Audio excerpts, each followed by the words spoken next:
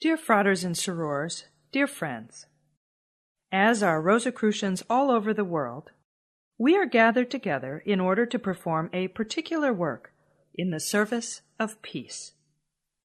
Before doing so, let us reflect on this subject together and briefly look at what can be said about it from the viewpoint of Rosicrucian philosophy. When one considers the history of humanity, from its origins to the present day, it is clear that it has been marked by wars. As a rule, these originate in economical, political, or religious interests. That is, a certain group of people wishes to take over others' goods, to impose on other people their own way of governing, to convert others to their religion, etc. Now, whatever the cause, wars are all decided and waged by humans. Human beings are the ones responsible for the horrors wars generate, not randomness or fate, much less God. Through the centuries, millions of men, women, and children have died in wars.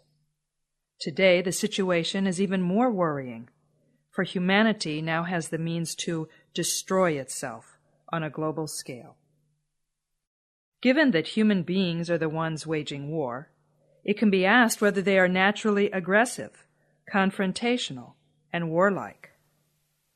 Unfortunately, this is the case, at least as long as they act on the urging of the most negative aspects of their egos, such as the need to possess, to dominate, and to enslave. Thus, the deepest cause of all conflicts that devastate the world lies within humans themselves. More precisely, it lies in people's defects and weaknesses that result from their ignorance at that moment and from their lack of spiritual evolution. By extension, these result from the fact that they have free will and the power to use it negatively. Human beings are the only ones who kill each other out of hatred. If it is admitted that wars result basically from human imperfection, it can be deduced that peace can be the fruit of the improvement of humanity.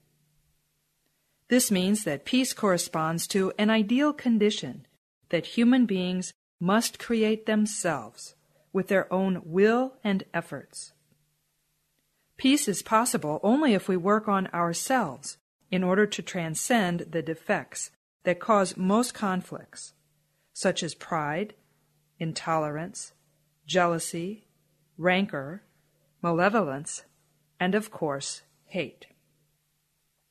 Seen from this point of view, it can be said that peace will be possible on earth only when all human beings, both those governed and those governing, have developed a high personal code of ethics and express in their behavior such virtues as humility, tolerance, detachment, forgiveness, kindness, and, of course, love.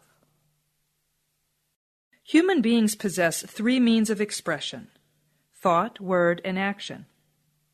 Depending on how they use these in their daily lives, they are agents of peace, or, on the contrary, agents of war. Whether we are aware of it or not, whatever we think generates vibrations that are positive or negative, harmonious or discordant, depending on the circumstances. Likewise, whatever we say does good or harm to others, for the words we use carry ideas and feelings that can range from love to hate. Finally, everyone knows that deeds can be constructive or destructive, to such a point that it is possible to cause someone to die by striking him or her. On a personal plane, we should therefore be very careful about what we think, say, and do, so as to express peace through the ways we judge and behave. Such is the attitude of someone truly committed to peace. The past centuries have been marked by a culture of violent war. In order for humanity itself to survive, it has become imperative to promote a culture of peace, especially among the younger generations. At the beginning of the 20th century, Rosicrucian artist and philosopher Nicholas Roerich attempted to lay the foundations of such a culture.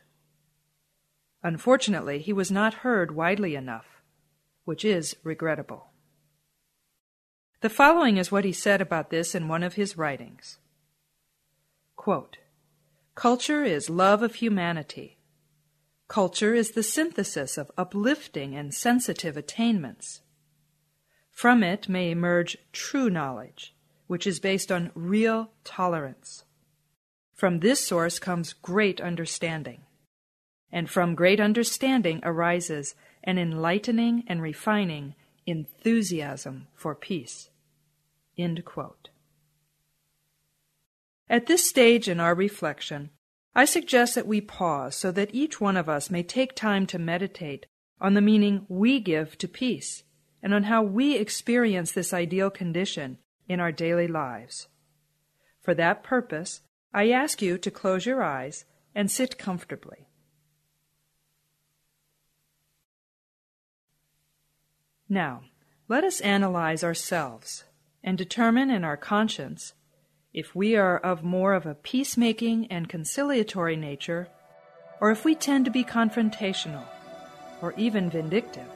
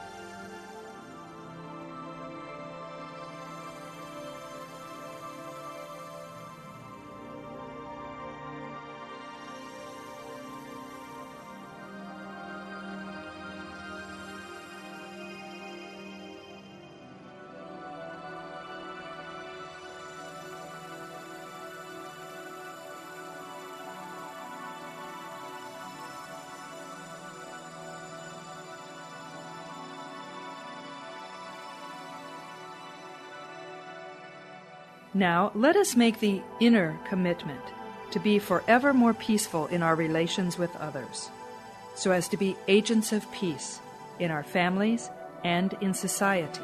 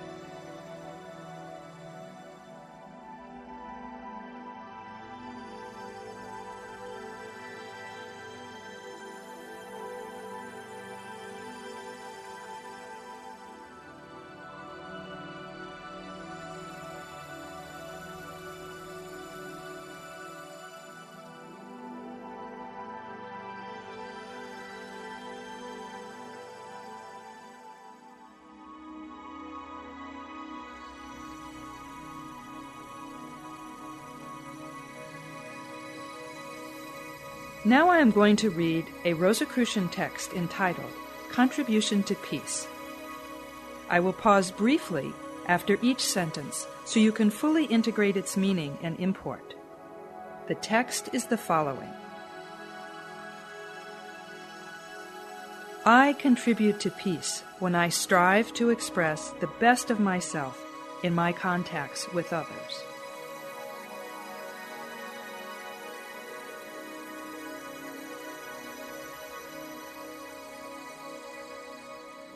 I contribute to peace when I use my intelligence and my abilities to serve the good.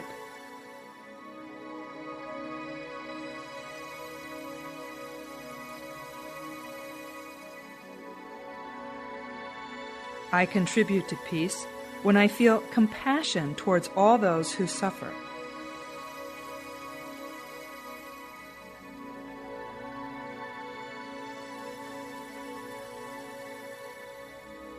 I contribute to peace when I look upon all as my brothers and sisters, regardless of race, culture, or religion.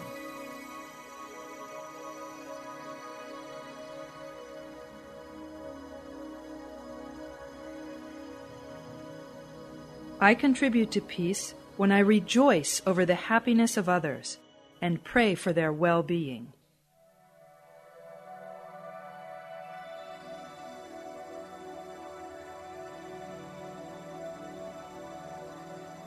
I contribute to peace when I listen with tolerance to opinions that differ from mine or even oppose them.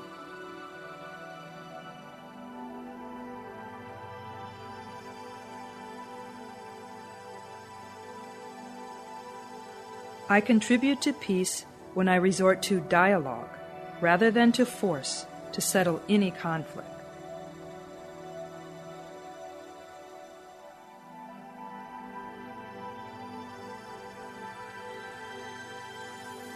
I contribute to peace when I respect nature and preserve it for generations to come.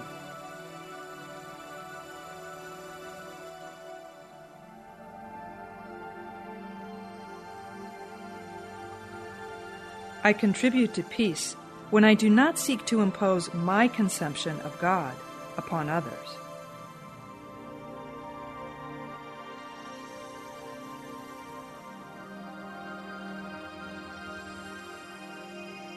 I contribute to peace when I make peace the foundation of my ideals and philosophy.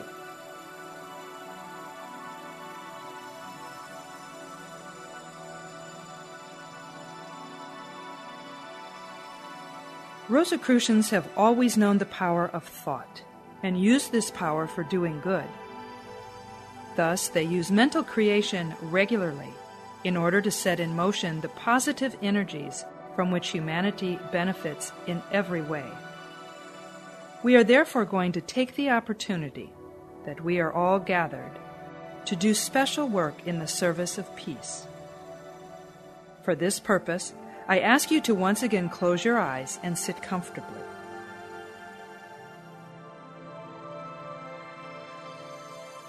Now visualize Earth.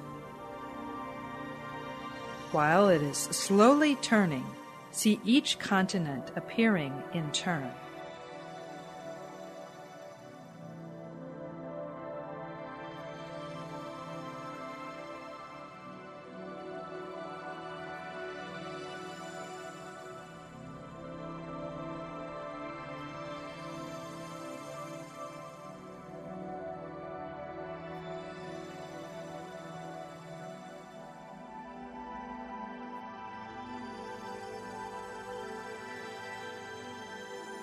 From where you are consciously, Earth seems particularly beautiful and inspiring. It appears in a blue shade surrounded by a bright aura.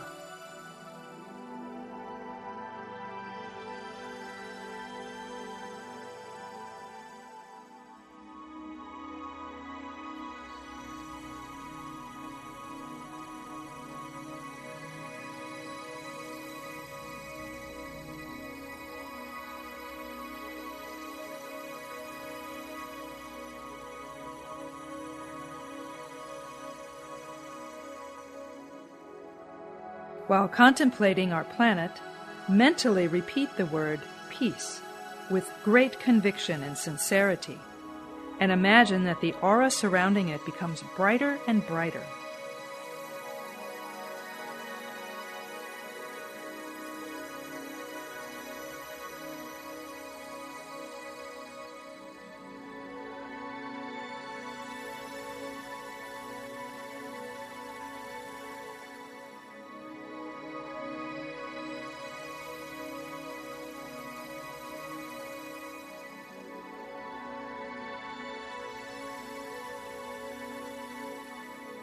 Earth is now merging with its aura and appears as a shining and radiant sphere.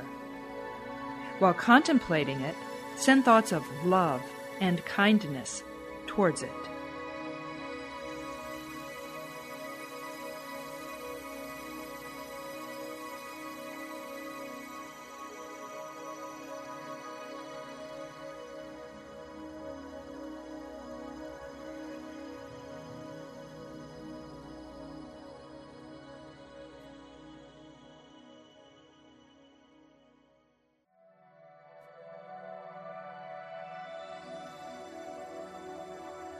Now visualize that all human beings get along with one another, help each other, unite in common achievements, are happy together, and share the same hopes.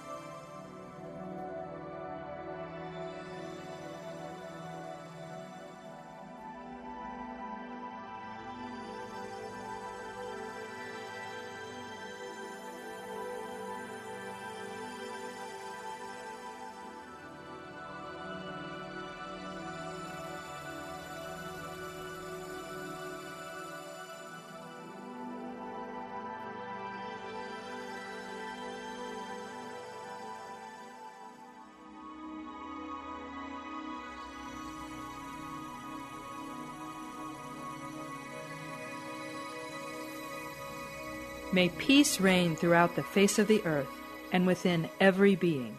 So mote it be. To conclude this ceremony, I ask you now to mentally unite with me in an invocation that is in itself a call for peace. Please place your left hand over your heart. God of our hearts, God of our realization, while gathered in the name of peace, we express our sincere desire to work toward its manifestation, so that Mother Earth becomes a harmonious and congenial place for all beings to live in. Grant us your support and inspiration on all levels, so that our thoughts, words, and deeds are both peaceful and conciliatory, for ourselves as much as for others. Inspire all those who govern nations and peoples, so that their decisions are wise and aim at humanity's happiness, both present and future. May the ideal of peace profound, which is so dear to all Rosicrucians, become a reality in the whole world, and may universal love reign throughout the face of the earth. So mote it be. Dear fratres and sorors, dear friends, we now come to the close of this Rosicrucian ceremony devoted to peace. Thank you.